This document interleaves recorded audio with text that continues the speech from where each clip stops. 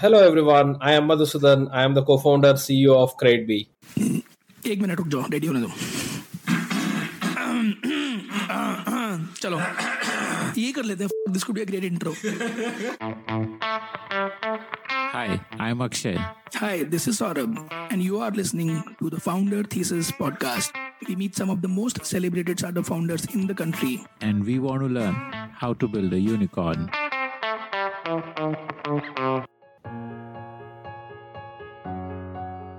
Bajaj Finance, the largest listed lending NFC in India, has a market capitalization of $55 billion, even though it owns just a small portion of the total market. This would have given you an idea of how massive the lending business opportunity is in India. Madhusudan was working as an e-commerce manager for a global brand, helping them grow their online sales when he came to the realization that if consumers were provided easy access to loans, then it would help increase the sales of the store.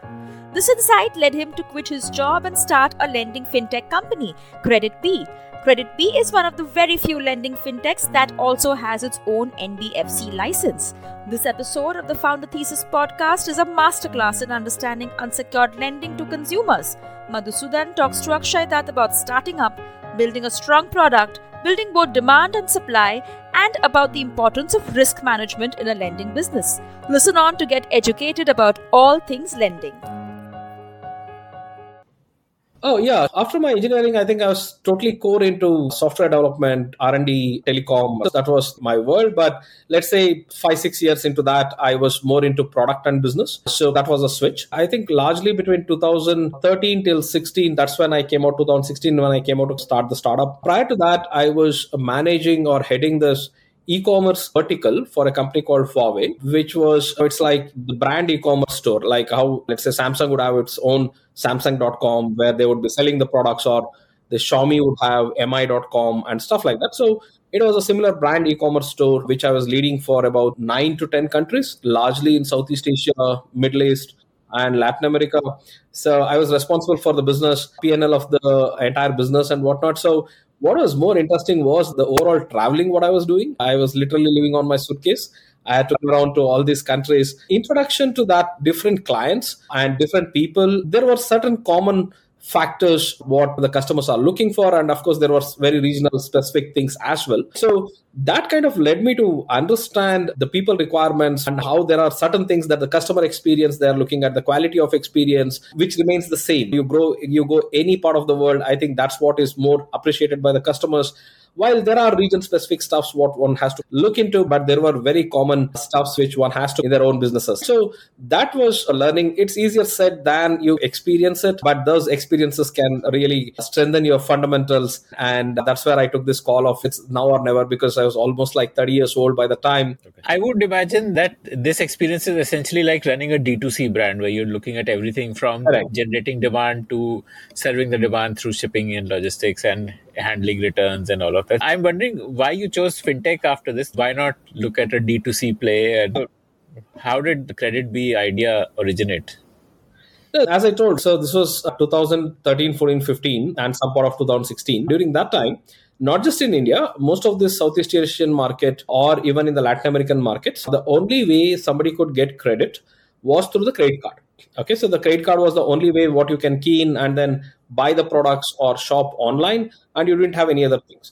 So I started talking to many of the lenders with the overall view of trying to get them onboarded as a lending partner. So I could increase sales and whatnot. I was convinced with the idea because that will easily give you an uptick of 10-20% of your sales the moment the credit is available on the store.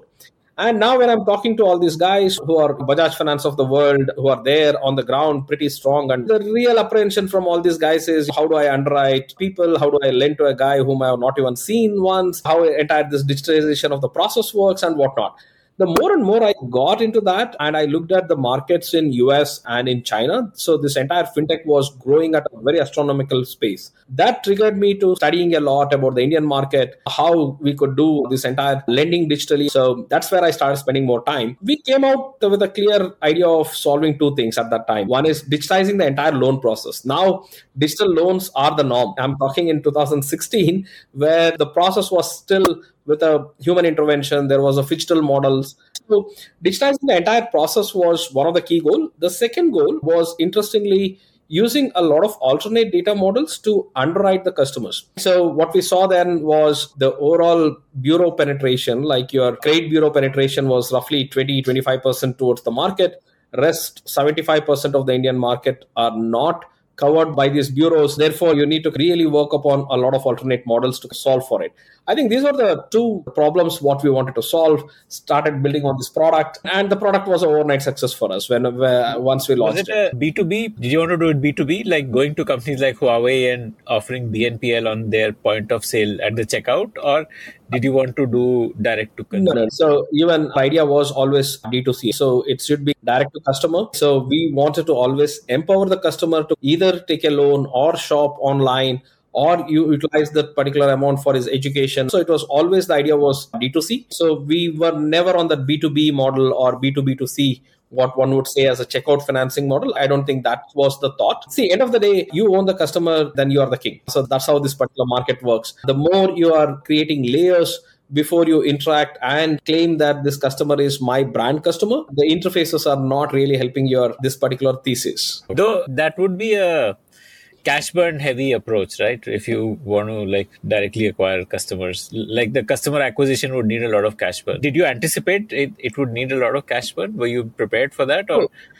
you discovered? Yes, it did. So initially, let me give you some thoughts. 2018 is, although we started working mid of 2016, we conceptualized the product. We started running it on a very small scale. One clarification. This is like unsecured personal loan. That was the core product. Yeah, unsecured personal loan, BNPL, is what we wanted to start with. BNPL would mean like at checkout, right? So were you doing that at checkout? Not necessarily. So now there are various versions of BNPL. For example, today, BNPL has multiple things. One is, of course, what you talked about, the checkout finance. The second is we have launched our card product. Right. So you provide a line onto the card and you put offers on top of the card, and the card can be utilized. It becomes like an universal product for your entire BNPL problem. And you can go and swipe the card offline, online, across any merchants. So that's a different approach of the BNPL. So the card what we launch is not a credit card, but very much acts as a credit card because there's a line that is there backing that particular card. And therefore, so one could use it across the merchants and whatnot, right? So various ways of approaching that. There's a third model as well we'll discuss later in our discussion, but there are many models of approaching this entire BNPL piece. So you launched as get a loan in 5 minutes, something like that would have been the pitch. Since we were digitizing the entire loan process, that time, so there were many things that was not in place yet. For example, the KYCs, the overall or the digital KYC mechanisms were not in place. Or if you want to set up the eNash for auto debit and everything. So they were getting almost developed. India Stack itself was developing during that time. Our intention was to ensure that ultimately we come out with a product which has a complete digital, but we started with some kind of a physical angle. So wherever the KYC in one day, something like that. Yeah, something of that sort. So this is how we started. And during that time, this was underwritten by whom? Were you underwriting it, or? Yeah. So that was the entire idea. So we never acted as a marketplace or a lead gen model. From the beginning, the idea was to underwrite because that's what we thought as a core essence of this business in terms of developing all those alternate models to underwrite, because that was the USP of the business. And we started Then you would have needed an NBFC license to launch this? Yeah. So initially we partnered with an NBFC and we got our NBFC, and by the onset of the business, we applied for a license and we got it in 2017 Early 2017, we had our NBFC. By that time, the business was also just taking baby steps. And within that time, we had our own NBFC in hand. How did you acquire customers? Was it like digital channels or? Yeah, that was an interesting part. So what we decided was, so since we were doing it digital and we wanted to go this route, went to many bankers to discuss about the idea and whatnot. Everyone's thought was, yaar, ye kaam nahi karega. India jaise country mein koi pay nahi karega. Nobody is going to pay you back. You guys are going to bust all your saving amount, the money or bootstrap funding, what you guys are doing to your business and whatnot. So what we were trying to do was that we wanted to start with a very controlled cohorts. What I mean by controlled cohort was, we did not launch in 16 and 17. We were not like pan India, pan customer, anybody can come and apply. That was not the approach. But we started with the student community. So we started with some of the employee community. Yeah. Education and consumption loans. The students were actively buying laptops. They wanted financing for their projects. Then their semester loans is what we had done it. Along with the parent, we were like underwriting for a bike loan and whatnot. So what happens here is that when you go after that particular student community, so the idea was that the marketing was almost zero. I'll tell you the idea here. So all the students are present in the same campus. Okay, so go to a campus. Then we used to have a campus ambassador or one of the student who takes up the part-time job with us. And he would knock to each of the student hostel rooms and then educate about what the product is and how they should go for and whatnot. So that's how the thing started. And your customers are always present in that particular campus. And then you could always go and meet them, understand with them. And the best part of that particular community was we used to incentivize them to provide us with the issues on the app. Or if this app the data could be hacked or any other issues that they can report, we were incentivizing them. And students spent a huge amount of time in testing out that particular product. It would come out with various issues and say that, yeah, aapka app mein aisa break can be broken, it hangs here.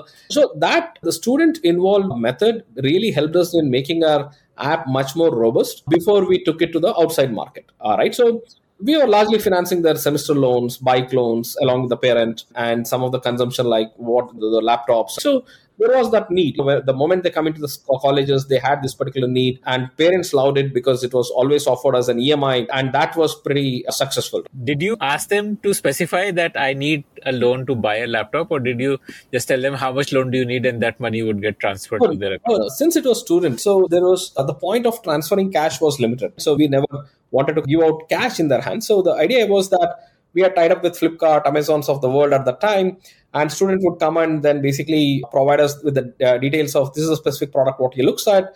And that product is what we used to kind of procure from Flipkart and request Flipkart to even do the delivery. So we were financing Flipkart rather than financing the student directly. So it was always towards that purpose. So I think that was pretty controlled way how we did this. Yeah. And because it's going to the campus, logistics of it is not too challenging. Oh yeah, going to a campus, the pin code is very well known. And when we started with all these, the metro cities, the elite colleges, so already there was a good amount of logistics to do the deliveries and whatnot. So that's how the product itself. There are so many ifs and buts. What if they receive a defective product, they want to return and all of that? So then they would come to you and then you would facilitate, or how would all of that happen?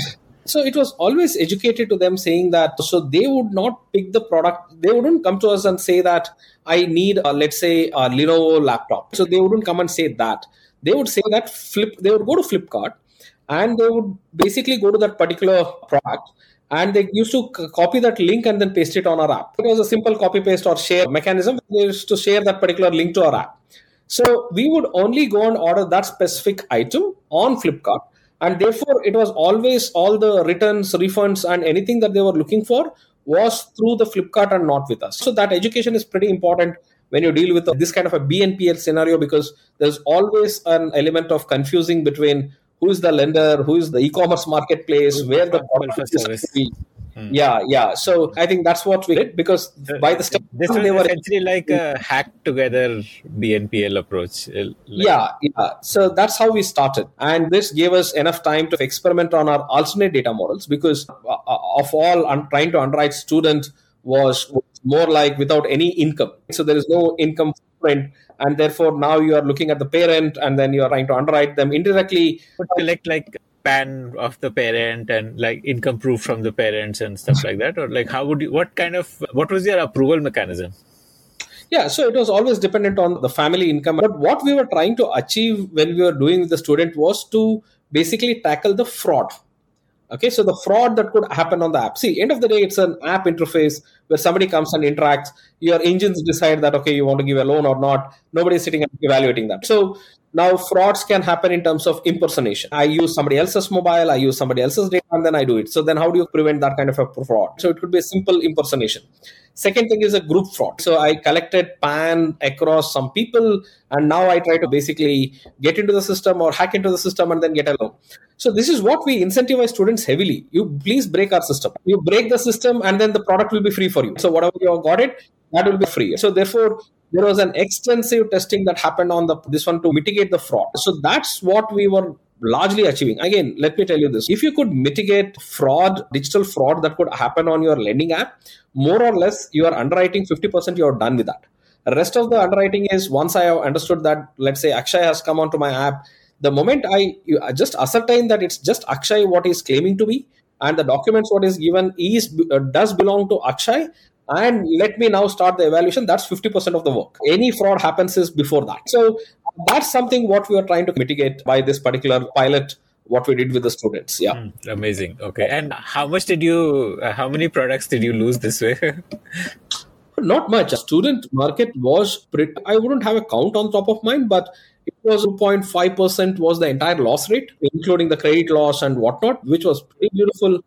Yeah, pretty healthy in terms of what it happened. But it is a pilot, right? So there is only so many campuses, there's only so many good colleges. We are not like going randomly to any college and everything. So we selected a good amount of campuses where you have these kids with some intelligence, and then they also get enough feedback. What was your collection strategy? Collections it was largely that students paid back, and we used to, anyways, always there was a parent who was a guarantor to the loans of all these semester loans or bike loans and everything. Although student kind of front faced as a user of that particular credit for his education purpose or for his vehicle purpose or anything, but ultimately the one who was responsible was always the parent. So therefore any collections was with the parent, otherwise it would really look wise to go to a student where he himself is not earning. Yeah. And they would do like a bank transfer. The parents would do that. Always. There was zero cash collection process. We never collected cash, and they used to pay on. The idea was that largely what happened is it was directly paid by the students. They used their parents' debit cards and then they paid it and whatnot. The parent coming and paying by themselves was very limited. Although they used all the resources from the parents, but parents themselves were paying less because student would go and introduce the app to the parent. Yeah. Dad, I want this product. With online payment and all of that. Correct. So in that way, it was always front-ended by the student, but backed by the parent. Yeah. And you have to bear that 2% intercharge rate. If someone is paying back the loan through debit card, then the payment gateway charge of 2%. No. So what happened is the debit card prices were slashed heavily during that time as well. Yeah. And one more thing was, since these were like the ticket size was hardly about like 10,000, 15,000 rupees, the EMI was less than 2,000 rupees.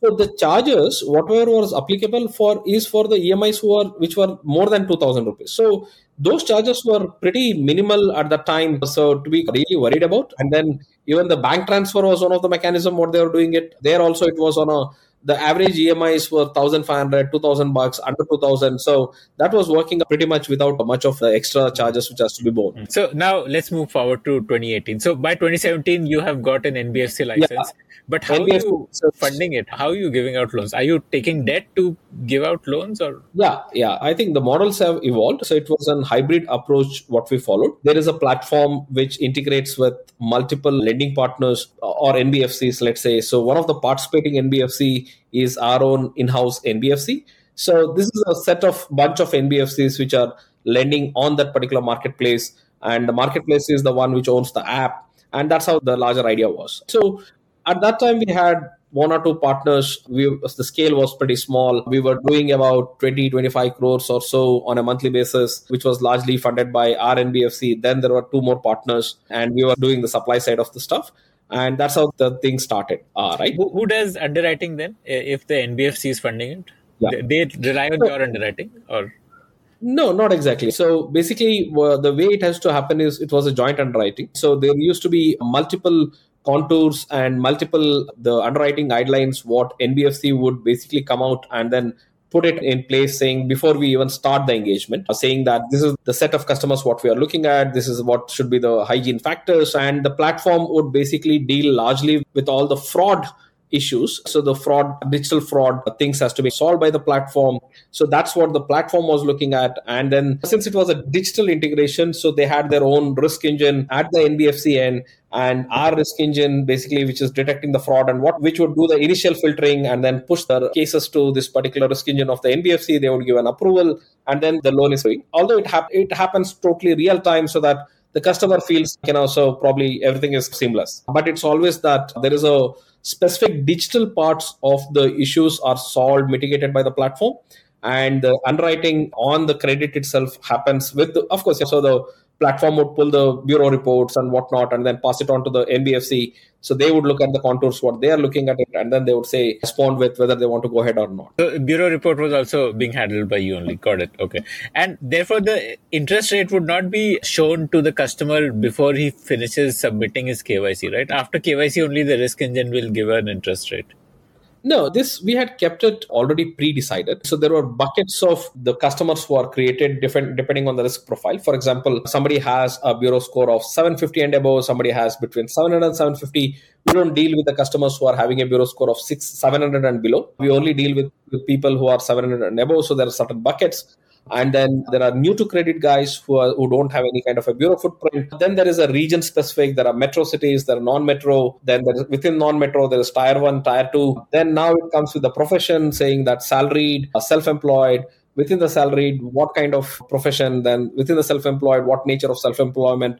So based on all these things, there is just a metrics-based pricing what comes out. Basically what you call it as a risk-based pricing, right? So this risk-based pricing is primarily agreed between the NBFC and the platform, what is involved. And this, the only thing is now what happens is to bucket that particular customer to that specific metrics where he falls into in terms of risk, and then the similar pricing will go. So there is no price negotiation or price discovery that would happen on the spot there, because this is something like it's a layout. NBFC can only say approve or deny. That is all, like not the interest rate, because the platform would bucket the person into a category, and then the NBFC can say approve or deny. Just let me add a little bit about it. So what happens today for us is our own NBFC does co-lending with the partner NBFC, right? So there is a platform which does all the fraud detection and whatnot.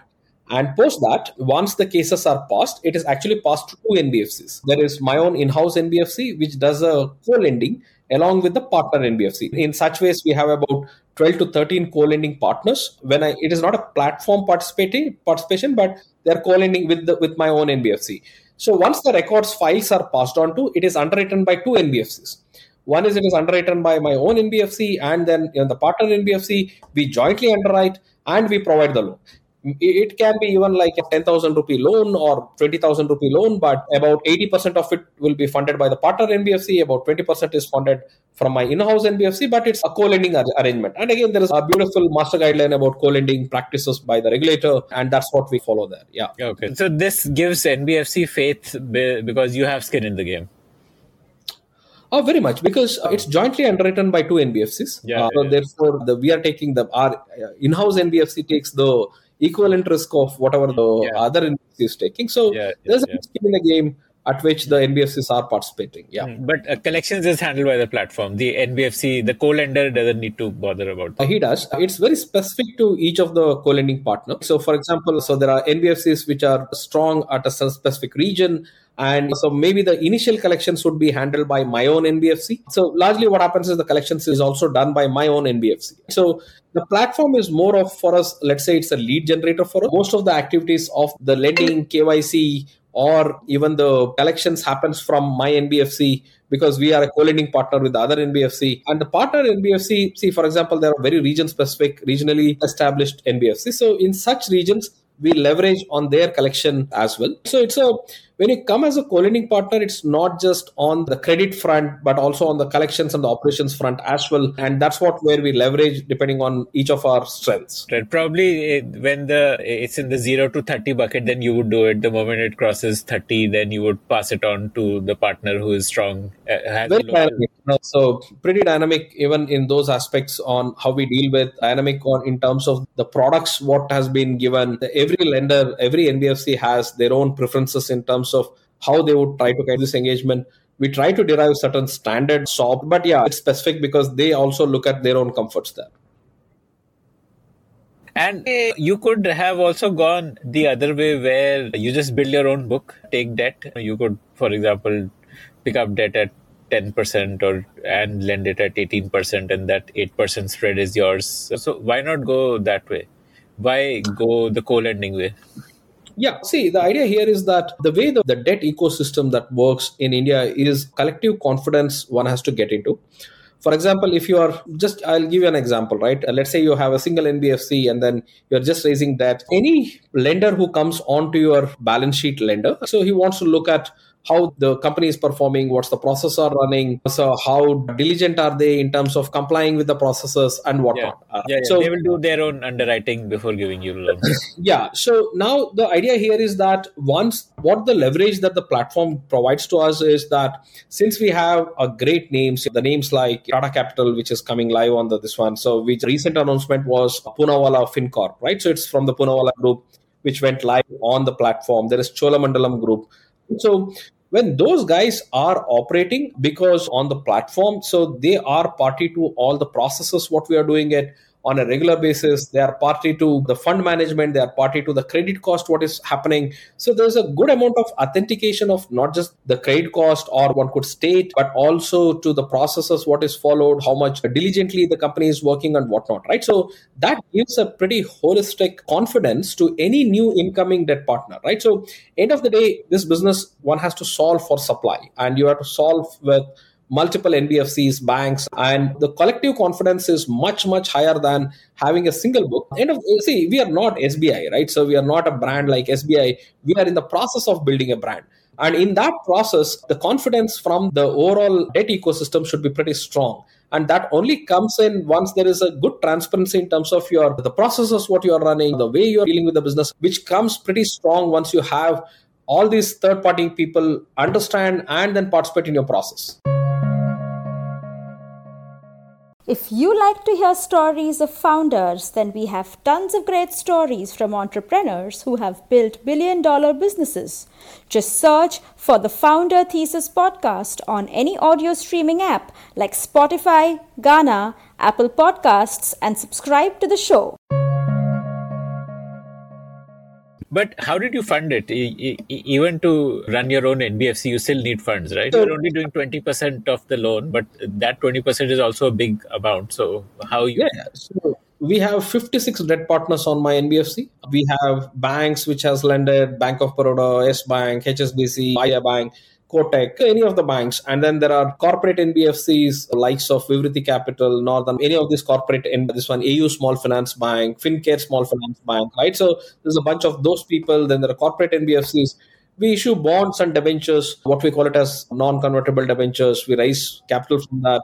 We have ECB, external commercial borrowing, what we have raised. So this is a pretty hybrid approach what we follow in capitalizing our own NBFC and as well as multiple partners on the platform. So as I told, it's not that we participate alone. It's that entire ecosystem that comes into play. 56 debt partners, 12 to 13 of co-lending partners. You would roughly say about like 70 partners who are working on the supply side of trying to cater to the demand which is going on monthly basis. So that ecosystem is the basis to do this business. Yeah. So you have not diluted anything so far? Like it's purely... No, we did. What last round was our Series B round. Last round was almost a 145 mil raise by the likes of Premji Invest, who came in, one of our investors. Then there is TPG backed. Newquest was the investor, but it has been acquired by TPG. We have banks like ICICI Bank is one of our investors. They're the equity investors. So largely, if you look at it, it's a PE funds and the large financial houses or even the asset management companies like me. So they are the investors. So it's PE and mutual funds, banks, financial houses. So these are the guys who are our equity investors. And that's how we capitalize through the equity. Yeah. Okay. Tell me the whole fundraise journey so far. What was your seed round and whom did you raise it from all the way till the Series B? Seed round was pretty interesting. So there was this particular company which was doing lending. So they are US listed, NASDAQ listed company. And they came in and they wanted to look at a strategic partnership, which we said no. And they were looking like funding us to make us as a branch of their company and whatnot. But anyways, so we were like, we are not into that game. So we are largely looking to run with our own journey. So the seed funding started. We did raise about $1.5 million as a seed money. So we were too lucky with that. Friends and family, was it? Like this 1.5? Not friends and family. So this was, these guys are Southeast Asian market guys who are listed in NASDAQ. During my business, I had contacted them to come and be party to that particular e-commerce, what I talked about. So then I was talking very heavily about how big is Indian market and whatnot. So they had an understanding that, yeah, this guy is pretty serious about it. And then he has done enough of work. So that came out about $1.5 million. That was our seed money. Then it was followed by this MI Xiaomi. So MI guys, so what happened is At one point of time, we were one of the largest sellers of their phones on a platform. So we wanted to understand. Every other day, we used to go to their warehouse and then say that we need more phones. And they were kind of little bit intrigued. Ki, matlab, kar kya rahe ho tum log? Matlab, why do you guys need a phone? Of course, there's a business, but matlab, is this ever ending? Then they understood our models and they thought it's a very interesting model. So they invested in us. So that was our Series A kind of round. And that was about, I think we raised close to about 6-7 million at that time. And last round was with PI, Premji Invest, Motilal. And we also had to give exit to MI, Xiaomi people. So we gave them a total exit. Now it's a different cap table what we have. So that was the Series B what we did. And then we should be out in the market for our Series C fundraise. But anyways, so this is how the journey has been. So your Series C would probably be a unicorn round, right? Like you would already be like, considering the last round was 145 mil, so the next round would obviously be like a unicorn. Yeah, so I hope so. So I'm keeping my fingers crossed. Definitely, so we are looking for that. Yeah. Mm-hmm. Okay, amazing. Okay, yeah. Let's go back to the evolution of the business. Like 2018, you started doing lending on the platform. So by the time the product itself became totally digital, when we achieved the totally digital by piloting with multiple control cohorts, we launched it in 2018. It was an overnight success. So Kreditbee was launched, and then totally overnight success that month on month, the growth was over 100%. We were running out of money to lend. That was how the growth was. There wasn't enough money to lend out. So we were the early movers, and then we gave out this product, and then the word of mouth was pretty high. So the growth was tremendous. So there was a very good early mover advantage for us at that time. So how did you fix that? So you had that kind of hacked together solution of where you place the order. How did you fix that? Oh yeah, the way we did that was there was another model what we started at the time. We were loading the money to the Amazon wallet of the customer or Flip wallet of the customer, or there was a gift voucher which was attached to their specific Flipkart account. So once they go to checkout by themselves, that gift would be that either the wallet amount would come in or the gift voucher would come in. So they would never be able to encash it. So this is how we had fixed the particular problem at that time. And also we started with the personal loan. Right. So these were the two products what we launched the Kreditbee with. As I told, personal loan would be for salaried individuals. Salaried and self-employed. So working capital kind of a line and salaried. So this is how we started it. So now I used to just keep that personal loan would be like the full amount is transferred to the bank account. Like they apply for a 1 lakh loan, they get 1 lakh. And that was not for student. So by that time we were done with the student while we did the pilots and where the product was there. So this was to the open market now. Open market, everyone could come into the app and whatnot. That is how the app was prepared. Right. So otherwise, I would say that if we had not gone through that journey of trying to pilot it with the control cohorts, do enough testing, it would have been the cash would have been out of the banks from us. Yeah. Come back. The mistakes would have been very costly at that stage. Yeah. Quite a cost. Now, I'll give you an idea, right? The way we were lending at that time was that I used to only keep the next month's salary of my employees as the savings of the company. The rest, all money is out in the market. So whatever you collect, you just again lend out. In one specific month, there was this before the MI investment, before the Xiaomi investment, or before the MI investment. So that's how we are doing it. At one specific month, one of the lenders had promised saying that he would give out some loan to our NBFC. Based on that, I had even lended out the salary what I had kept, and that did not come in. So as promised, that date it was missed by the lender.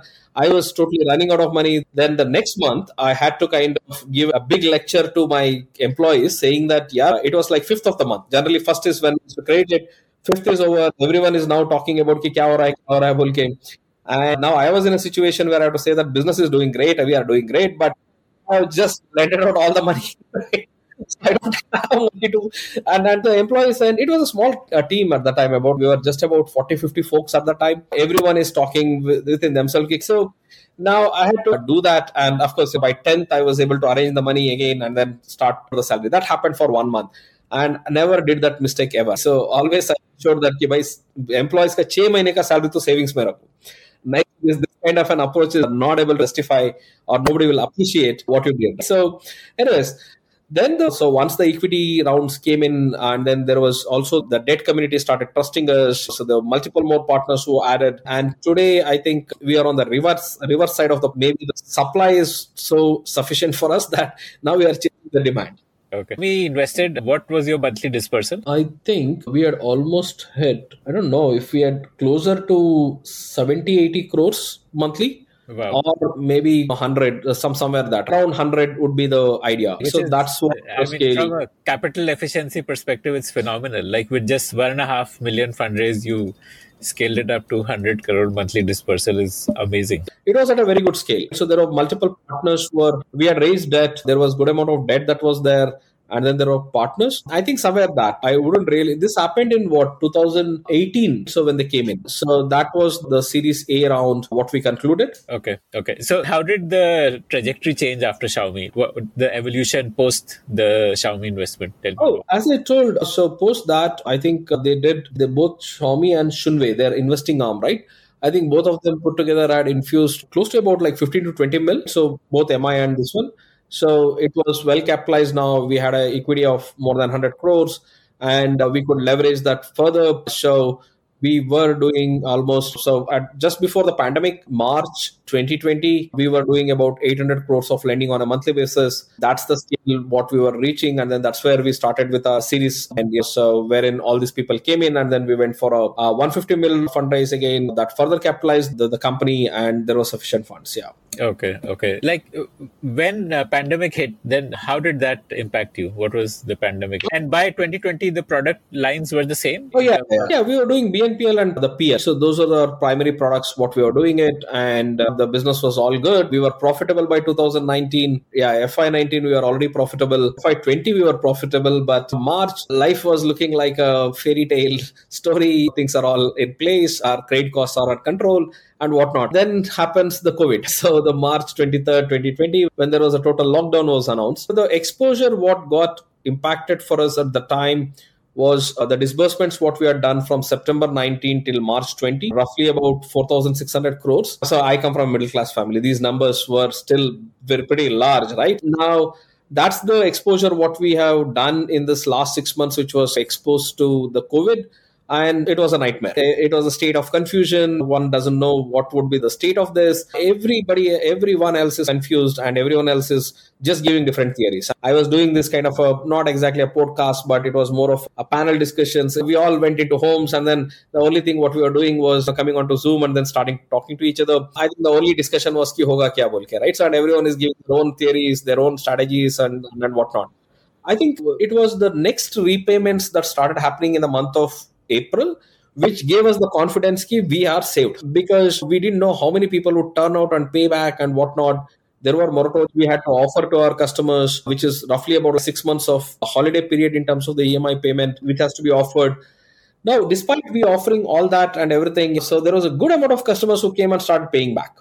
And that was a relief for us, saying that we have done a good job in identifying the customers rightly. And that's how the things were. All right. So we ended up, generally, we have a loss rates of 3.5%. So on any steady state month, the COVID wave one, we had to take a hit of close to 6.5%. So roughly it doubled. It took some time to come to that 6.5%, but so the impact as of today, when I see it, it's literally a little bit doubled, close to double our usual delinquency. That wasn't too bad for us because there was enough profits what we had generated. We had a good capitalization with both equity and debt, and the profits what we had created prior to that particular COVID was able to take care of all the losses what we'd incur because of this COVID impact. And in that way, once we started getting the sense of it, I think things were back into normalcy. Again, everyone started ramping it up. Then COVID wave 2 happened. It wasn't as bad as wave 1. So typical 3.5% went till about 5-6%, 5.5%.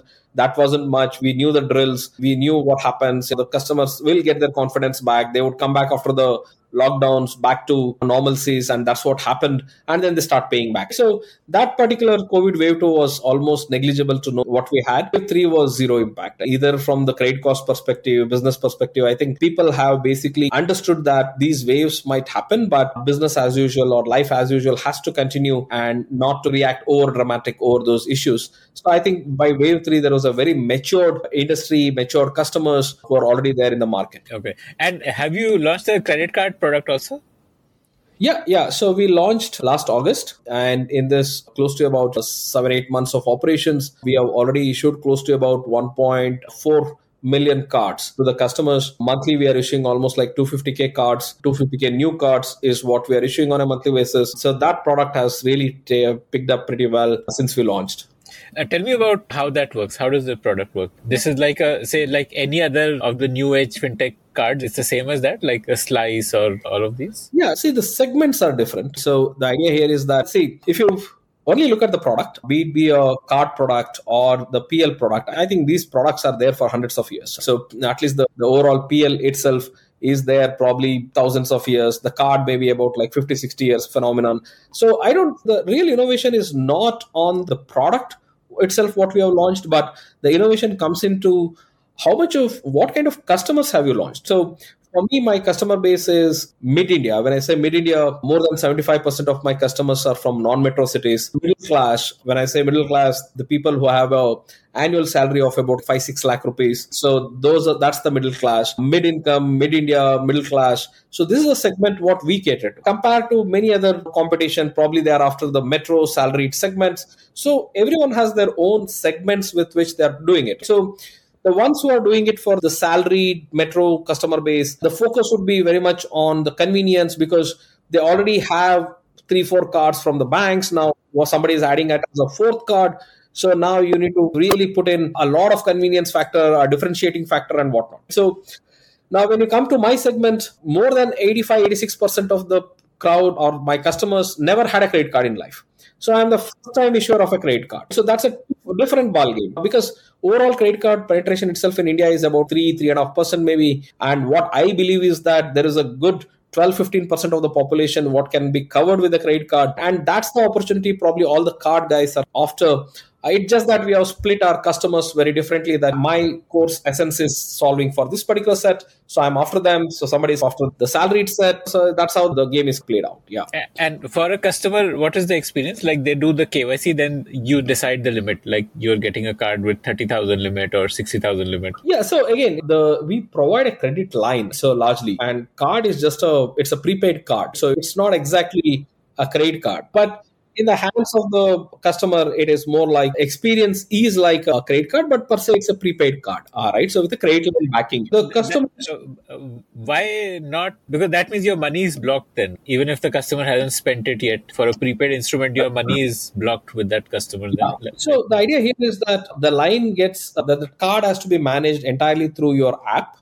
So therefore, you basically load money through your app so that it's more. So we on the fly or on demand is when the lines are created rather than you load it and always keep it alive. So it's an interaction between the card and the app itself. So that's as good as you're requesting for a personal loan or a kind of, and then that is available on the card. Right. So that's how that particular functions.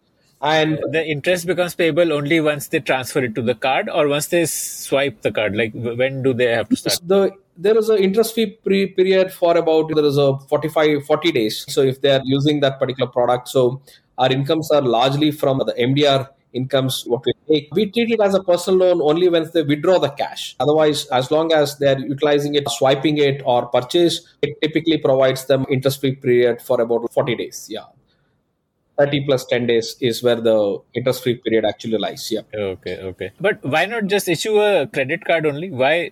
Is there a regulatory reason for that? Or because that would be frictionless, right, for a consumer? So the idea here is that credit card itself is a product what the banks offer it. And probably then in that case, the underwriting is from the bank in terms of providing that one. What we provide is a credit which is underwritten by the NBFC. So that's basically why we do a prepaid card with the credit line offer and not a credit card product.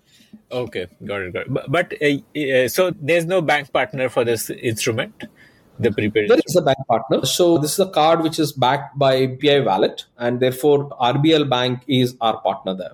What is PI Wallet? So the cards are basically attached to the PI Wallet, and it's a prepaid instrument. Okay. Yeah, prepaid instrument. So that is offered by the bank, and it's a co-branded card with RBL Bank, and the lines are provided to that particular PPI Wallet. Anyways, this is the back end of how we deal with this. Okay, and it would be like a RuPay or a MasterCard or a Visa, like Visa card. We are today on Visa network. Because you are underwriting, so therefore this is the way to offer this to customers. Whereas that traditional credit card needs to be underwritten by a bank. Correct. Yes. And also, somewhere we want to have the control via the app and not just an independent product as a card. So therefore, they both interact together well for our purposes. Okay. What is your dispersal split? So you have three products, as I understand. You have the PPI wallet through a card is one product. Then there is the traditional personal loan product where money is transferred. And the third is the voucher, like you finance the voucher. So what is the split between these three? I think 75% is PL product, about 20%, 22% would be on the card product. Roughly about 2-3% would be on the BNPL product. Considering card is not BNPL, but card also is serving for the BNPL. But non-card BNPL would be about like another couple of percent. And I saw that this is zero cost EMI for this e-voucher. So is that because the partner, say Amazon or Flipkart, there are some incomes which where we make up our revenue. And this would be like 3 installments. We give up to 6 installment depending on what's the ticket size of the voucher. There are people who even buy iPhones, which is a lakh plus product. And therefore, that has to be even split close to about 9 months, 12 months. Otherwise, if the product ticket size is at about like 15,000, 20,000, it goes anywhere between 3 and 6 months. For us, the average is at about 6 months. The overall average for our PL product or anything is at about 6 months. Okay. So would you say that data is a moat for you? The underwriting. So the overall segment to which we underwrite. So that's the moat, because we don't find a lot of competition with the segment what we deal with. Although look at this proposition, right? So the moment you go to the salaried, super prime, metro customer, your CACs are blowing up. Your ability to price them is pretty low because there's too many competition, and even the banks are offering multiple products. So what is easier there is risk management is pretty easy to manage in that segment. But the path to revenue, path to profitability is always a question. All right. On the other hand, what we solve for the segment is quite contrary. So non-metro, self-employed, middle class. So that segment is almost quite a wide segment, almost 400 million people, what we estimate, who are credit worthy, whom can be served in that particular segment. But that brings in the complexity, right? So the complexity of underwriting, the complexity of managing your credit cost and everything. So since we solve for that complexity, and then we have built these engines to underwrite them, almost we have underwritten over 40 million customers through these engines, and therefore the engines become more efficient the more data that they are crunching, and that's the kind of moat what we have created in solving for that particular segment. What I would say is that lending as such is not a single app business, or it's not a winner take all kind of a market, because across the globe you would not find only one bank in one country. So there are always, any country you take it up, there are multiple banks. The reason for that is there are different needs what each of them serve. There is a different niche what each of the banks, and that's a similar case in India as well. Although from a very broader perspective, it might look like there's so many apps and then they're just doing the same PL product, there's the same card product, but what everyone is trying to find is their own niche where they are solving, and that's the differentiator. Yeah. How does your risk underwriting algorithm work? What are some of those counterintuitive learnings you might have had about risk underwriting? Obviously, I know a lot of it would be proprietary, but if you can share some stuff around that. No, I think so. Let me put it this way. Let's take the more easy way of trying to underwrite was, why not if there is a bureau score, which is one of the very key determinant of stuff. But in your case, I'm guessing most of your audience would not have a bureau score, right? More than 90% of my customers have a bureau score of 700 and above. Okay. So that's how it is. New to credit audience is just 10%. Yeah, 10% on my book, yes, on my AUM. So now what happens here is that even with the bureau score, so let's say I would give you one example, right? So the guys who are between, let's say, some range, anything, we can pick it up something like 750 to 770, is supposed to pay back and behave better than, let's say, 700 to 730. Okay. So just going by the logic of the scores, what if it has reversed? So what if that is reversed for a case? What we find when we have dealt with this large community of people, about 40 million guys, what we have underwritten, about 6 million of the guys have taken the products from us, and those ranges have differed. So now the idea is that even though we take that, then there is a need for us to develop our own scorecard, because even I don't want to blame the bureau saying that they are not doing a good job, but the idea here is that nobody can give one single score for entire India. I can give a score for this particular people, but not the India is a very diversified, dynamic ecosystem. You cannot put one score and say that these are all good. So for my customer base, the bureau score mapping actually is, therefore I need to have a different scorecard, which kind of based, let's say I even have about 20 scorecards which makes the decision. I'm just talking about a bureau-based scorecard and the need for it. Because these differences are there, I have my own scorecard which kind of further splits and then gives a proper range of proper behavioral based scoring to that particular person. So now once such things happens, these comes as a moat. So otherwise, anybody who can come in and then take 750 and then say that, yeah, 750 ke upar just de do. It doesn't work that way. So if it goes for that, probably the delinquencies would be double for us. You have a score from 1 to 100 or 1 to 800 or something like that. Like, how does it work? See, I think every credit underwriting models have several scorecards. Now, it all comes down to whether you want to just represent a single one score and say that this is the overall ultimate score. And it may not be necessary for a lender who is trying to give one score, because we are not communicating that score as a result outcome to either the customer or to any external agencies. For example, like all the credit bureaus have to give one score, although they will have multiple scorecards at their own end, but ultimately they all put an effort to come with that one score. So what happens or what goes into the different scorecards are, so there are something like the fraud basis scorecard, what we call it as an anti-fraud scorecard. So this has nothing much to do with whether a person is basically has eligible or not eligible. It is to mitigate whether in digital lending, what happens is you don't see the customer like how we are chatting together today. We are seeing face to face. I know that it's Akshay. He's responding to me. So now it's a device and the customer who are interacting with each other. Now, the customer may be totally different from what is he or she claiming to be, or they may be the same person, but the data may not be matching to what they claim to be. For example, let's say there is not Akshay, but somebody else is claiming to be Akshay. So that becomes one fraud. There is impersonations that happen wherein somebody is trying to have access to, for whatsoever reason, they might have access to KYCs of some other people, and they are trying to do that. And generally, looking at the households, sometimes a man of the family has access to his mother, father, who are a little bit aged, their KYC documents, or he might have access to his spouse. He or she might access to have the spouse data. They may not be totally fraud in nature, but the idea also comes into line that when I'm talking about my spouse, it's as good as I'm talking about myself. Overall understanding also will be there. So those are impersonations.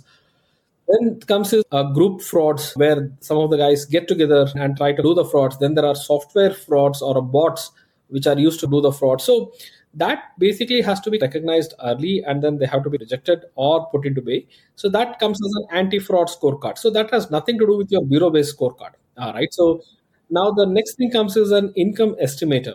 Right. So I'll just give you an example. Now, for a salaried person, it becomes all the more easier to understand what is his income, because there is a bank statement available, and then you would have an idea about what's the salary that they're drawing, because there is an input credit that happens to his accounts on all the timing and whatnot. But now you take a nature of a self-employed person. With the self-employed nature, what happens is that, so with the self-employed nature, imagine this, there is a Kirana Dukan. So the Kirana Dukan has a lot of transactions happening via the cash. Cash is still a major economy in terms of transactions that happens in the mid-India level. And now you have a lot of surrogate methods that one needs to develop to understand what could be the overall income and whatnot. So there is no accurate way of trying to say. Probably sometimes a lot of this Kirana Dukan owner himself may not know how much was the input and output. He has a broader idea of how much the sales happened and whatnot, but they might not have had a ledger which is accurate and everything. So everything comes as an estimation, right? So then income estimator is a model that comes out and probably gives a scorecard on what is claimed by a customer, saying that, let's say a customer comes in and says that he earns about 40,000 rupees on a monthly basis. Now the income estimator model has to be run to understand whether that how much are we off from our estimations from the surrogate methods, and provide a scorecard saying that is my estimation closer to the self-stated income of a person or not. So that comes as that particular scorecard over there.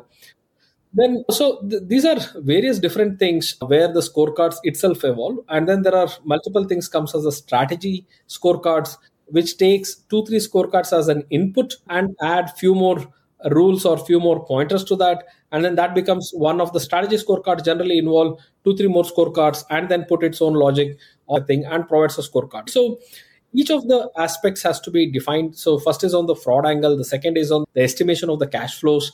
The third is on the ability to pay. How much is he kind of indebted, or whether he has enough of cash flows that he can pay back or not. So that comes as a ability to pay estimations. Then comes last time probably we talked about a bureau-based scorecard, because The exact bureau may not be working for every specific set of customers. Then comes the willingness to pay back, looking at his own repayments, both on us and off us. So how is he behaving on our own platform versus how one is behaving on the outside platform? So that becomes as a willingness to pay scorecard. So these are different scorecards that always come into play, and those scores are largely used by these what we call it as risk policies, which use that particular score number and then feeds into a decision tree to either accept, reject, or maintain the same credit lines what has been offered. So that's how a typical risk modeling or a risk engine works. And most of the fintechs would give you a simple and an idea about how this works, as I stated. But what really makes a difference for any specific company would be, while this is all theory, so these model scorecards only behave greatly once you're fed with the quantum of data, right? So the quantum of data really matters. You could develop a scorecard and probably you're just tested out with 5,000, 10,000 customers. That may be a very limited data for these scorecards to start predicting, versus somebody who was tested with 1 million customers data versus with tens of millions, 30, 40 million customers data. So it varies totally. So that's the mode. The theory of developing the scorecards or the risk model can be given to you by any chief risk officers of any company, or it can be taught in any of your data science classes. Somebody who has done his master's in data science would give you the similar outlay of how it works. But what really matters is how much of data have you fed into these models so that they are behaving and then predicting accurately. And that information is when it starts making sense. And that becomes a moat for the companies, versus which is a grown-up company versus a mature company versus a bootstrapped or just at a very nascent level of growing companies. So what I would basically leave you with is that any structured format of data is always important for underwriting models. And whether it comes as your main business line, main business functions, or you depend on somebody else to get that particular data. For example, let's say there are even the pay later products. For example, there are Flipkart's pay later product or Amazon's pay later products. Right, so that totally rely on the customer experience on their platforms, how much they have bought, what are the returns ratios, and what is the average value of their orders, frequency of orders, and whatnot. So that data is all the way critical again to underwrite, and they use that particular data to underwrite. Data is the king. So now it all depends on how you collect the data, but you cannot discount the kind of data what is available with each of these business models. What is the average ticket size of loans on your platform? Average amount of loan per lender? So for salaried, I think the average would come out close to about like 50,000 rupees. For self-employed, it would be close to about like 25,000 rupees as an average that comes in. And we also have a BNPL product, what we run through the card and everything. So there it could be like sub 10,000. Those are more of purchase finance and everything what we do it. So generally the financing goes towards some of the items that are bought and everything. So that particular product may have about sub 10,000 kind of credit lines. Okay, got it. So you told me last time that now supply is no longer a constraint, demand is a constraint. Wouldn't this mean that you should go below 700 scores? Like you currently told me you have a cutoff of 700 plus bureau score, and only 10% of your borrowers are new to credit. So considering that you need to ramp up demand, wouldn't these metrics need to change? I'll give you one idea. I don't know in what context probably I gave that idea. Demand is a constraint. What probably I would have given a context is that we have solved for supply side. All right. So because of the overall platform side, what we are there. So any month we are ready to even serve the demand what we are anticipating for, let's say 6 months from now on. And that is the shape every lender has to be. I am not basically saying about the constraint on demand, because India is a very growing economy. There's a huge pool of customers who are coming into it's largely an young population. So every time you have people coming into the economy who are financially can be given a credit and whatnot. And that particular thing, I don't see there is any demand constraint as such. But while the demand is there, unless you have a supply side solved, you'll never be able to meet such demands. So probably I would have given a context about how well or how prepared are we in terms of solving that supply side stuff. Now, coming to your next question, why not below 700 kind of a folks? And then, so why only go for that? Let's say everyone has their own model of whom they are serving and whatnot. So we are largely fine to serve the new to credit market rather than to say the somebody who has already proven subprime. So a new to credit is probably the guy who has even graduated from, let's say, IIT, IIM, and then Today he has joined his job maybe with the top 4 consulting firm or in an investment banking job, but he is also new to credit. So versus somebody probably who has, let's say, because of his totally no income, not so economically favoring things, he might not have ever borrowed itself. So all these guys come into new to credit. So there is a good possibility of identifying based on their future and everything to give them the credit versus trying to solve for a subprime segment, which is where probably these are the folks who have defaulted largely and they don't have a repayment disciplines and whatnot. So that is what we trying to avoid. Now in a country like India, probably there are like the bureau penetration itself is roughly about 30% for the entire Indian population. I would say that there's at least 400 million plus folks who are eligible to get a credit, and they have not got that or not established their bureau records because of various reasons. Either they have just joined as a first job today versus somebody who never had a worthiness to borrow from a formal credit sector itself. So that population is pretty large.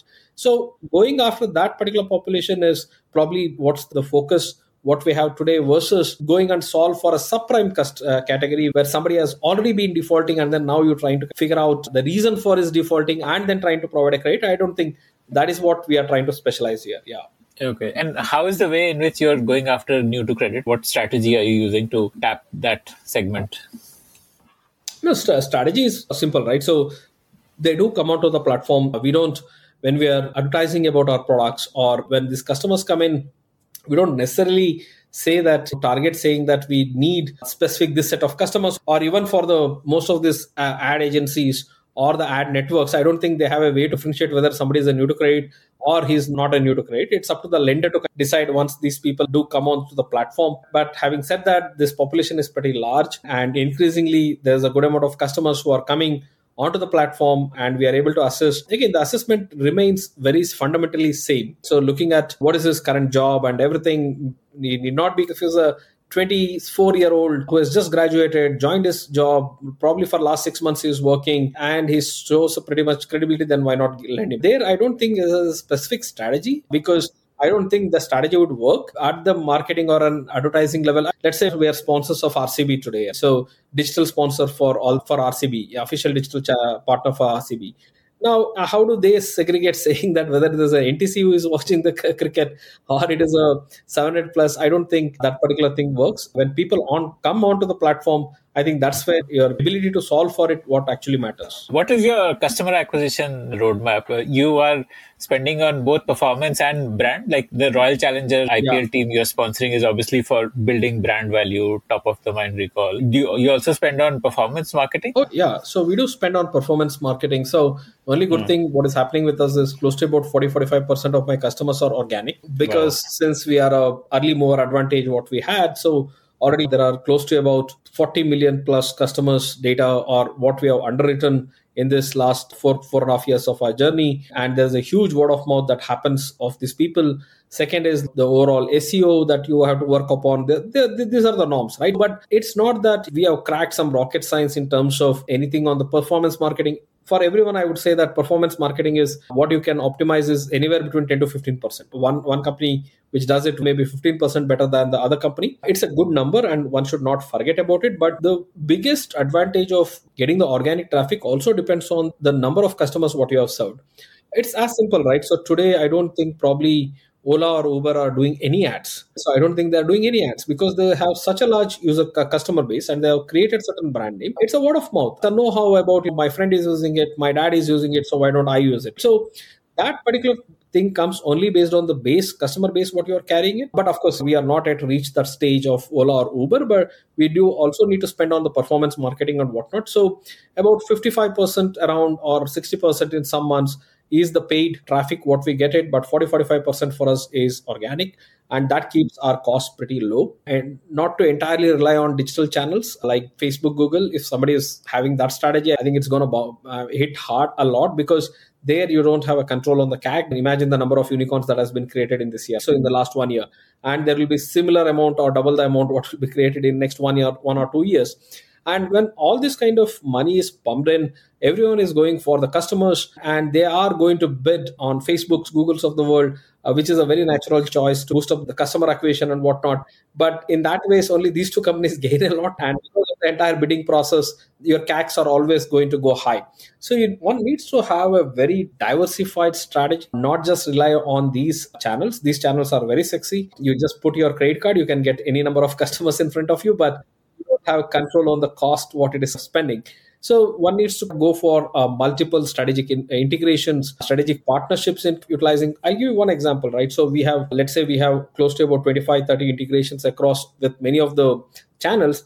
Interesting channels are payments banks. So the payment banks, by nature of the license, they don't lend. We are the lending partner with Fino Payments Bank, which does its particular role. But there are customers who come and then look for a loan, and we serve the loans for that particular customers who are looking for the loan. So now that becomes a very strategic partnerships. We are not intending to do any payments business, and for payments bank, of course, they don't intend to lend, and also their licenses don't permit them to do the lending, and we become the lending partner over there. So now those strategic partnerships are the ones which comes and saves on your CAC, rather than, as I told you, just plugging your credit card here and there. Got it. Okay. What is the need for you to raise more equity? Like, you are planning to raise more equity, right? What is the need for that money? No, the way it works is there is certain leverage at which you can lend. Regulator allows you to, for an NBFC, regulator allows to leverage 1:7x, as in if your equity is $100, you can borrow up to another $700 and then you can lend. Although that's the limit what regulator defines it, it's not the limit what market is comfortable with. For some companies, that particular leverage can be just about 1:2x. Some companies, it can go up to 3x. And let's say a very mature company like Bajaj Finance may be operating at about 5x. So nobody has hit that 7x. It all depends on, and this is on the unsecured lending part, what I'm talking about. Very secure, like housing loan and all, you could easily see about 4-5x of a leverage, even for a very small size companies. For an unsecured lending, it's at about 3x, 3.5x number. Now, once you hit such limits, then you have to infuse equity so that you are able to serve and build larger loan books onto your platforms. Right. So that is one thing. Second thing is, does that mean that one has to keep raising funds every 2 years, every 3 years? It need not be, because as the company's brand value and as the company's existence, their ratings, everything improve, your leverage also keeps increasing. Right. So the company which is today at about 3x kind of a leverage, with next 2-3 years of a consistent performance, they can easily kind of be operating at about 4x or 5x. Right. So that's the reason why the NBFCs or fintechs, or even to the extent of banks, why they they keep raising it. But banks have a different nature of managing this, because they also have a deposit taking abilities. So they take the customer deposits and they basically use that deposit to further onward lend it. So they did not actually go for this equity raise always. There are this particular deposit taking is also dominated by only few banks. There are many other banks which are yet to create that kind of a brand value so that people go and start saving over there.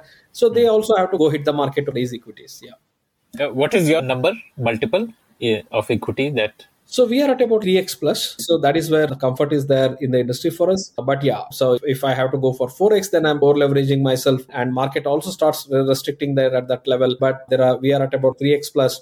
But you don't need money for customer acquisition. Like each customer acquired is profitable for you. Like the cost of acquisition is less than the amount you earn from that customer. We are generally profitable. In some months, we are profitable at 1.2x of the loan. As in, like, generally on the second loan, we are definitely profitable.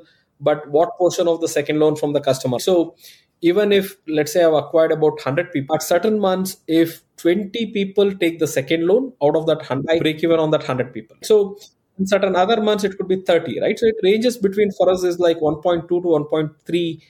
3x of the number of loans what they take from here. At exactly just on the one loan cohort, we don't make money, but at 1.2x of the loan, even if the 20% repeats or 30% repeats, we are definitely breaking even from that cohort. But having said that, we have about 80% repeat ratio, so that's beyond that particular number. Amazing. If you like the Founder Thesis podcast, then do check out our other shows on subjects like marketing, technology, career advice, books, and drama.